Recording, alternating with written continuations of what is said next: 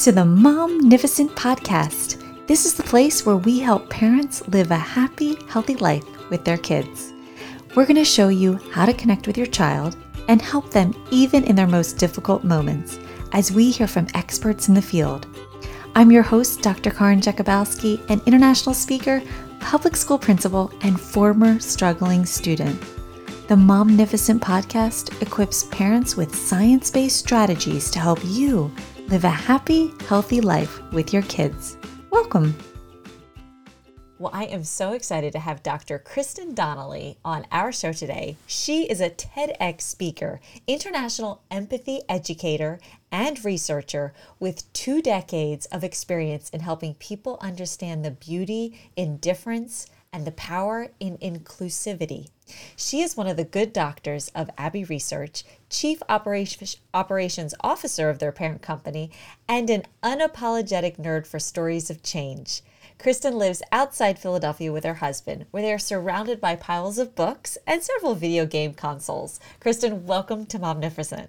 Oh, thank you so much for having me, Dr. Karen. This is a joy. And where are you enjoying Momnificent from today? Are you in Philly?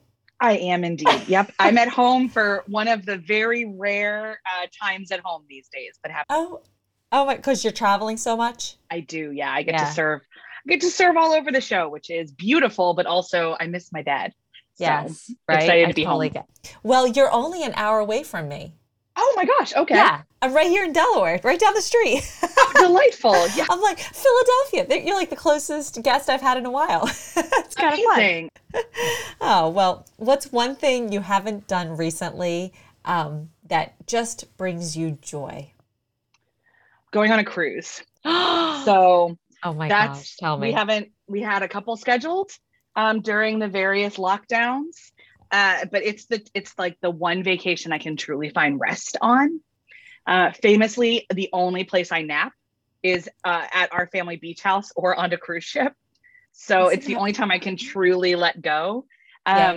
So I am ready for that experience again, where I'm just in the middle of the ocean and I can let go. Yeah. We have one scheduled, excuse me.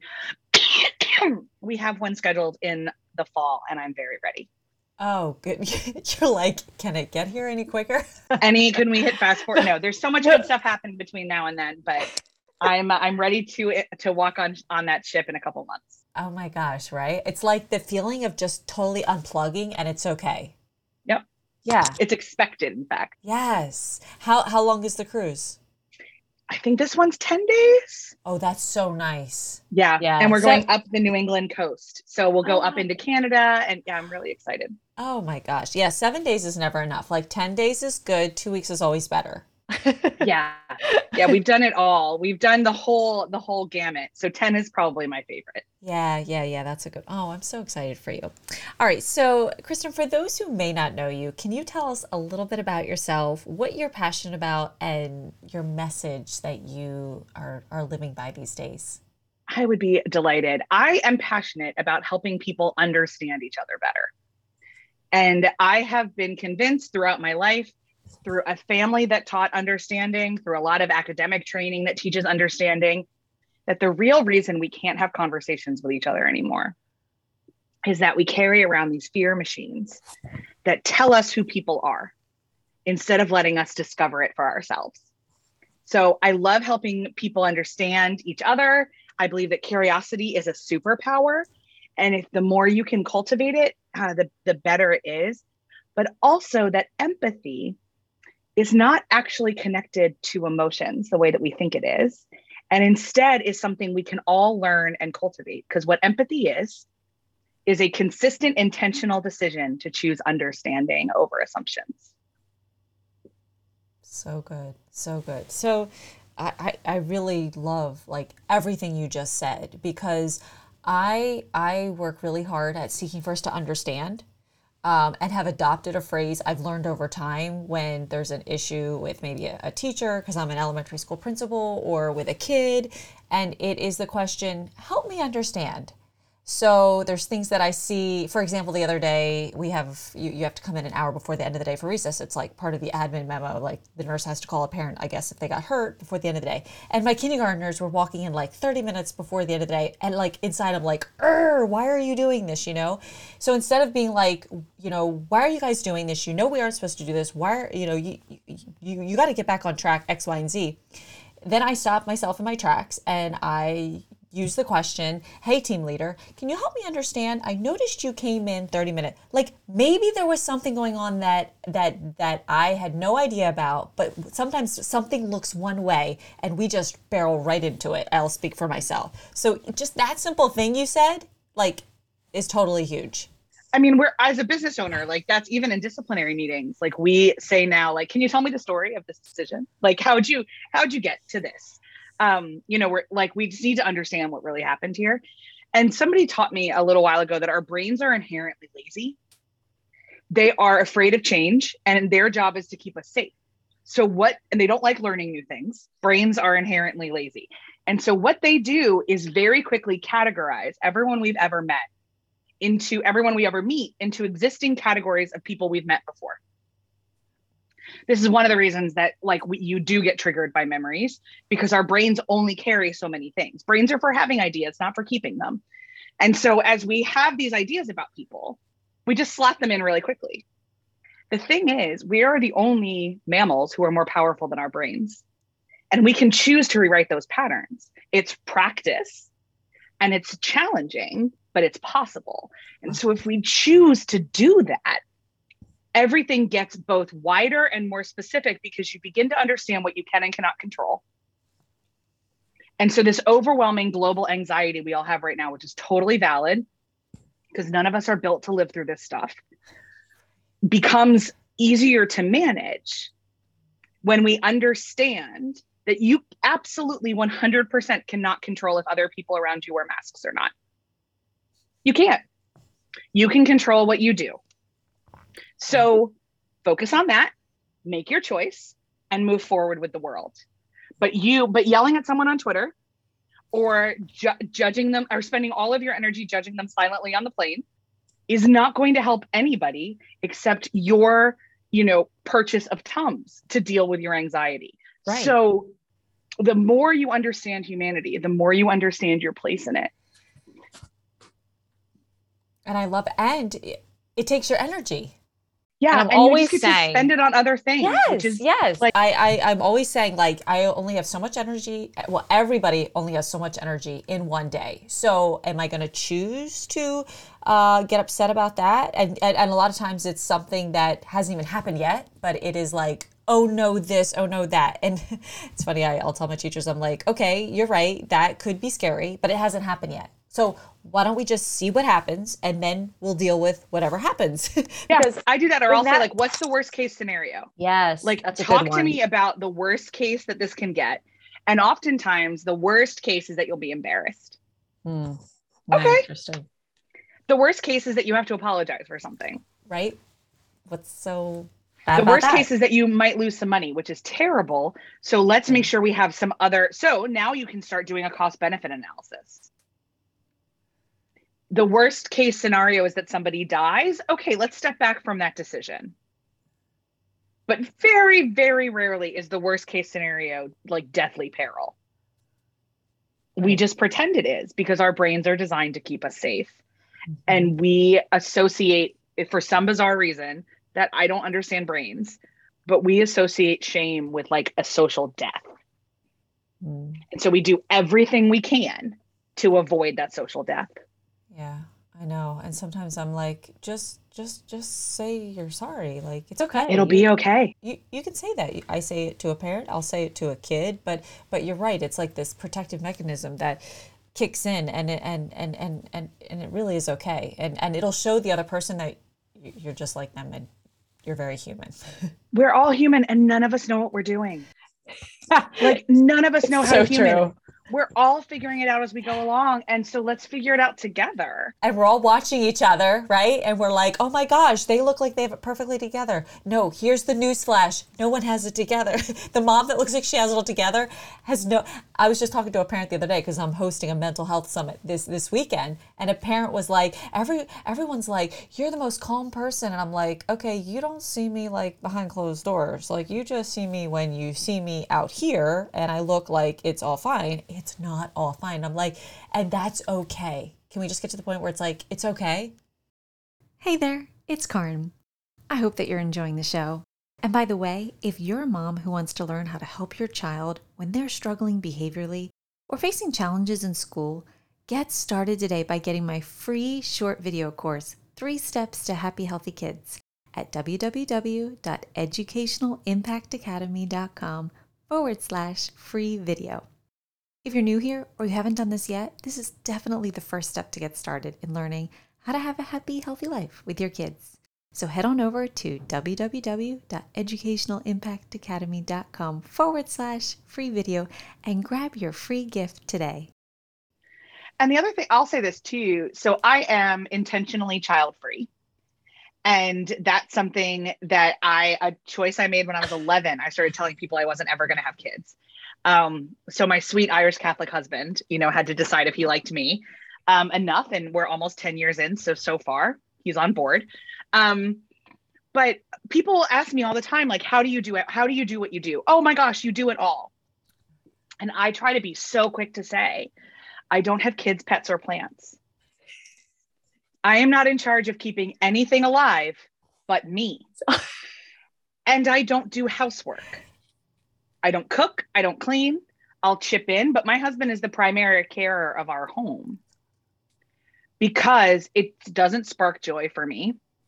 My gifts are in other areas. I am not somebody who gets out stressed by cleaning. I get out stressed by a deep dive research project or killing dragons in a video game. Gosh, do I wish I took out stress in like cleaning my tub, but I don't. I just don't. And so instead of trying to become somebody that Pinterest told me I should be, I decided to be who I was created to be. And so I opened up all this other bandwidth of like at night, I'm going to go downstairs in a little bit. My husband and I are going to swap places. He's going to come up to our study and play Dungeons and Dragons with a group of his friends. I'm going to go downstairs and read a book that I'm reviewing for work. Because at no point in time am I having to deal with bedtime or tub time. Right. Yes. So I'm doing it all by my definition of it all. Yeah. And how? So what everyone needs to figure out is your definition. And it's very freeing. That is a free place to be. When you let go of what I shouldn't, all that, like, just let it go. And be who you really want to be and live the life you really want. It's okay. It's there and you can do it. And I think we're slowly like getting to that point of breaking free from these paradigm shifts that we've all been raised in. And it's your life. What do you want? You can have it. I mean, like the first rule of life that we operated in Abbey Research and my friend Eleanor and I say like the first rule of creation, because we're both in fandom. We're big into fandom together, which is a lot about creating transformative works of other people's intellectual property. So we're like, so what's the first rule of fandom? What's the first rule of life? First, do no harm, and then do you. Love that. First, do no harm, and then do you. You started this on a napkin, this whole idea? So I started one of our divisions on a napkin. Yeah, what was that? Tell us that story. So just a little bit of overview. My father started our network of companies about over 30 years ago with the mission to impact lives and create wealth.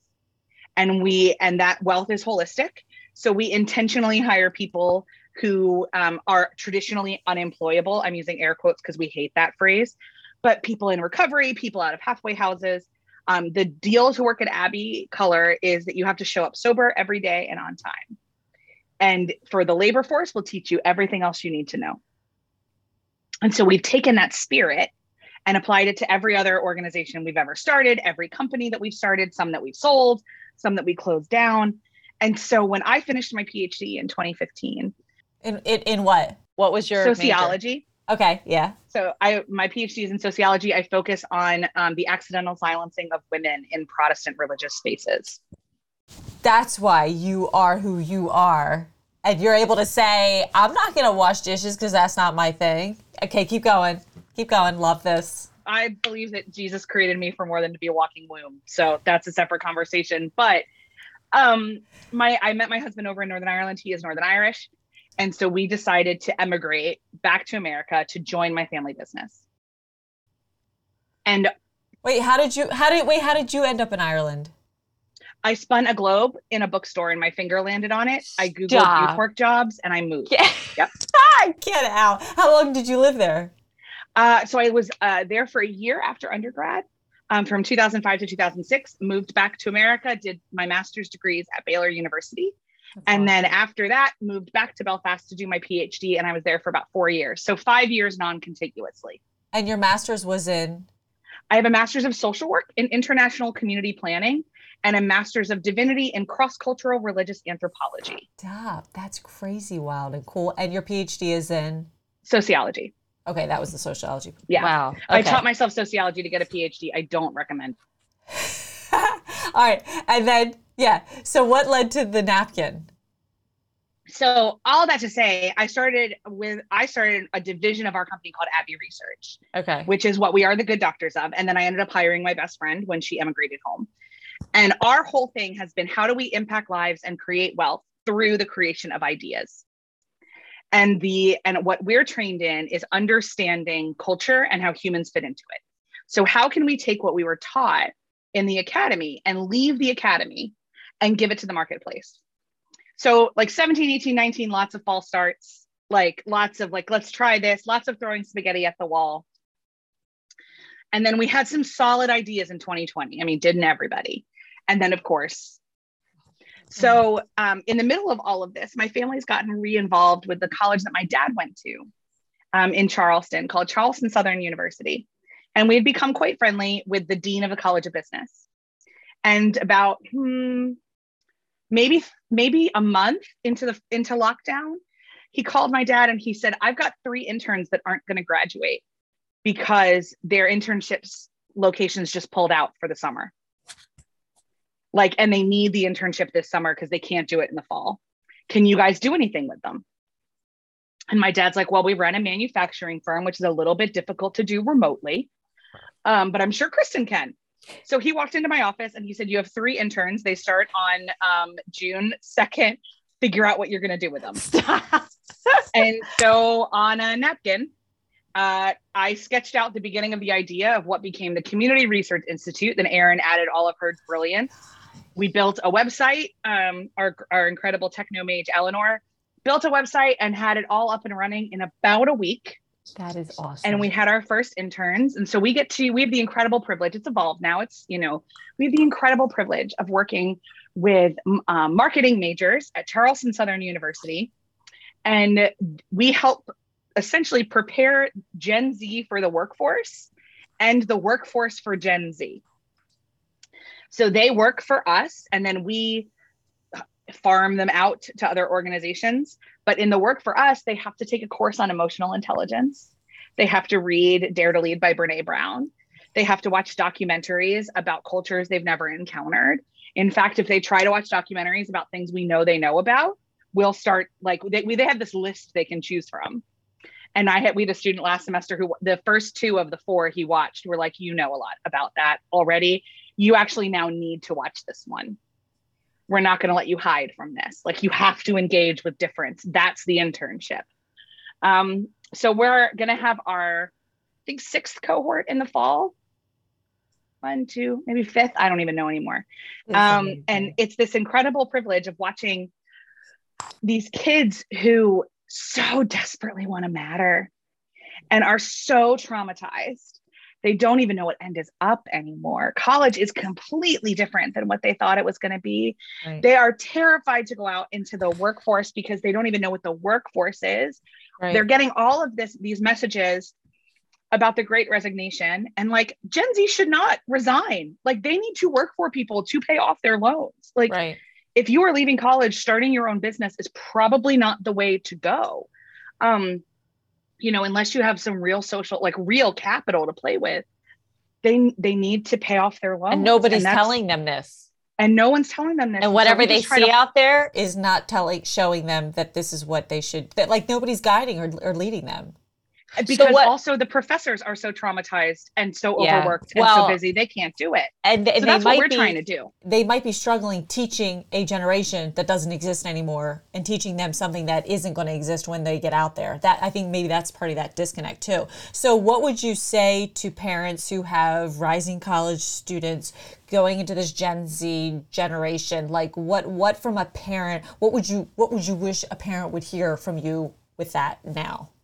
Okay, so first of all, Gen Z is anyone born from 1995 to 2010. Okay. So put that 15-year bucket in your mind. That's good. And then 2010 to 2025 is going to be Generation Alpha. Alpha. We're starting the alphabet over again. Oh, so God, so as you're listening to this, that's good. You have your kids' birth ages. Yep. One of the things that you need to realize is that they are desperate to matter. They are desperate to be heard. They are desperate for the world to change because they've been watching it break their whole lives. Some generationally of their earliest memories is going to be the 2008 recession. So think about how you talked about money around the recession. Think about how your family talked about it. That's going to shape a lot of how they see money and a lot of how they see the economy and a lot of how they see jobs.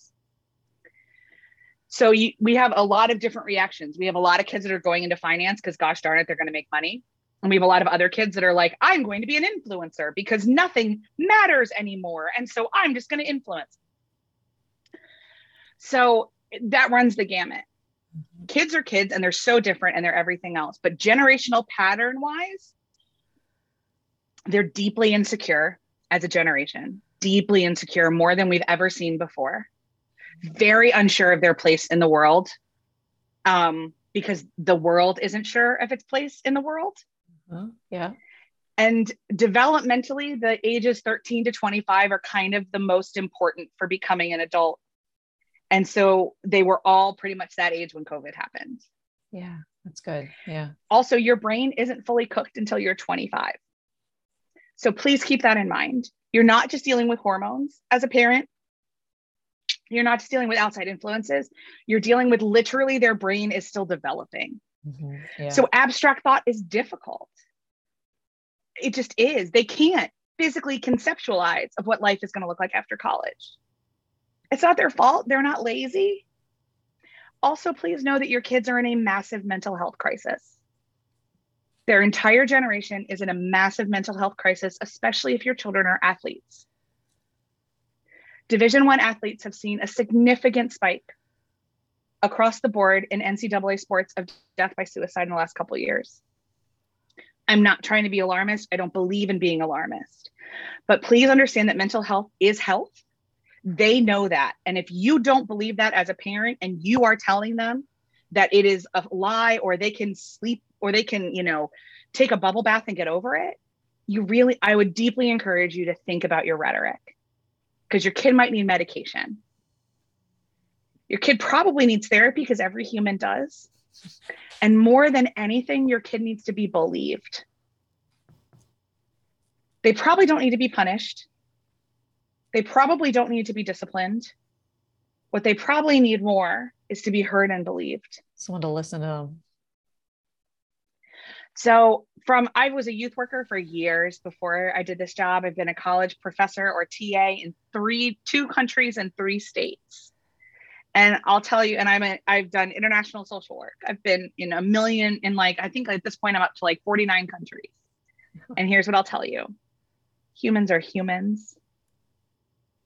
There's generational patterns that we need to be aware of. Your kid is different than you when you were growing up. Their interactions with other kids are different. They can watch the war in Ukraine on their phone. You couldn't do that when you were their age. No, we couldn't. There are things that are different, but your kid is still a human. And all humans want to be loved, believed, seen, and heard. So if you feel completely lost with everything else, TikTok is overwhelming. Like, you don't understand why crop tops are back. Don't worry, no one does. It's fine. You don't get the Crocs thing, all of this. Do whatever you can to make sure that they are seen, heard, believed, and loved. And you'll be fine. You'll be fine. So good. So why is it so important that you are training the Gen Z to see, hear, be exposed to different cultures than them? Why is that so important? Oh gosh, because I mean, like, if I could do empathy education with every single professional adult, I would. I just only have these like 5 kids that they let me control. Because it helps them understand that their way of being human is not actually the default. Good. There's lots of ways to human. And Gen Z is the most diverse generation. Every generation is the most diverse generation. Spoiler alert. As people of different faiths and different ethnicities and different races and different, everything continue to intermarry. Everybody is going to be the most diverse. This generation, Gen Z, is told by their peers on the internet to be angry a lot.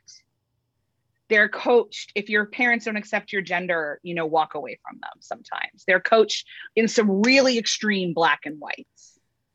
And I think the greatest, and teenagers, I was a teenager of the 90s and aughts. I remember dramatically making assertions about the world that were black and white. Thank the Lord in all her heavens, I was not on Facebook. So there is no evidence of these declarations. And I will, but it's just what we do. Teenagers see the world in black and white. It's what they do. And the greatest gift that we can give them is the shades of gray. Hey, I know that this is your experience. I know that you're seeing this on TikTok right now. I know that you're seeing this on Snapchat. Here is the lived experience of somebody else. That's why documentaries in particular are so powerful, is because they're stories. Mm-hmm. You can disagree with it, but you have to.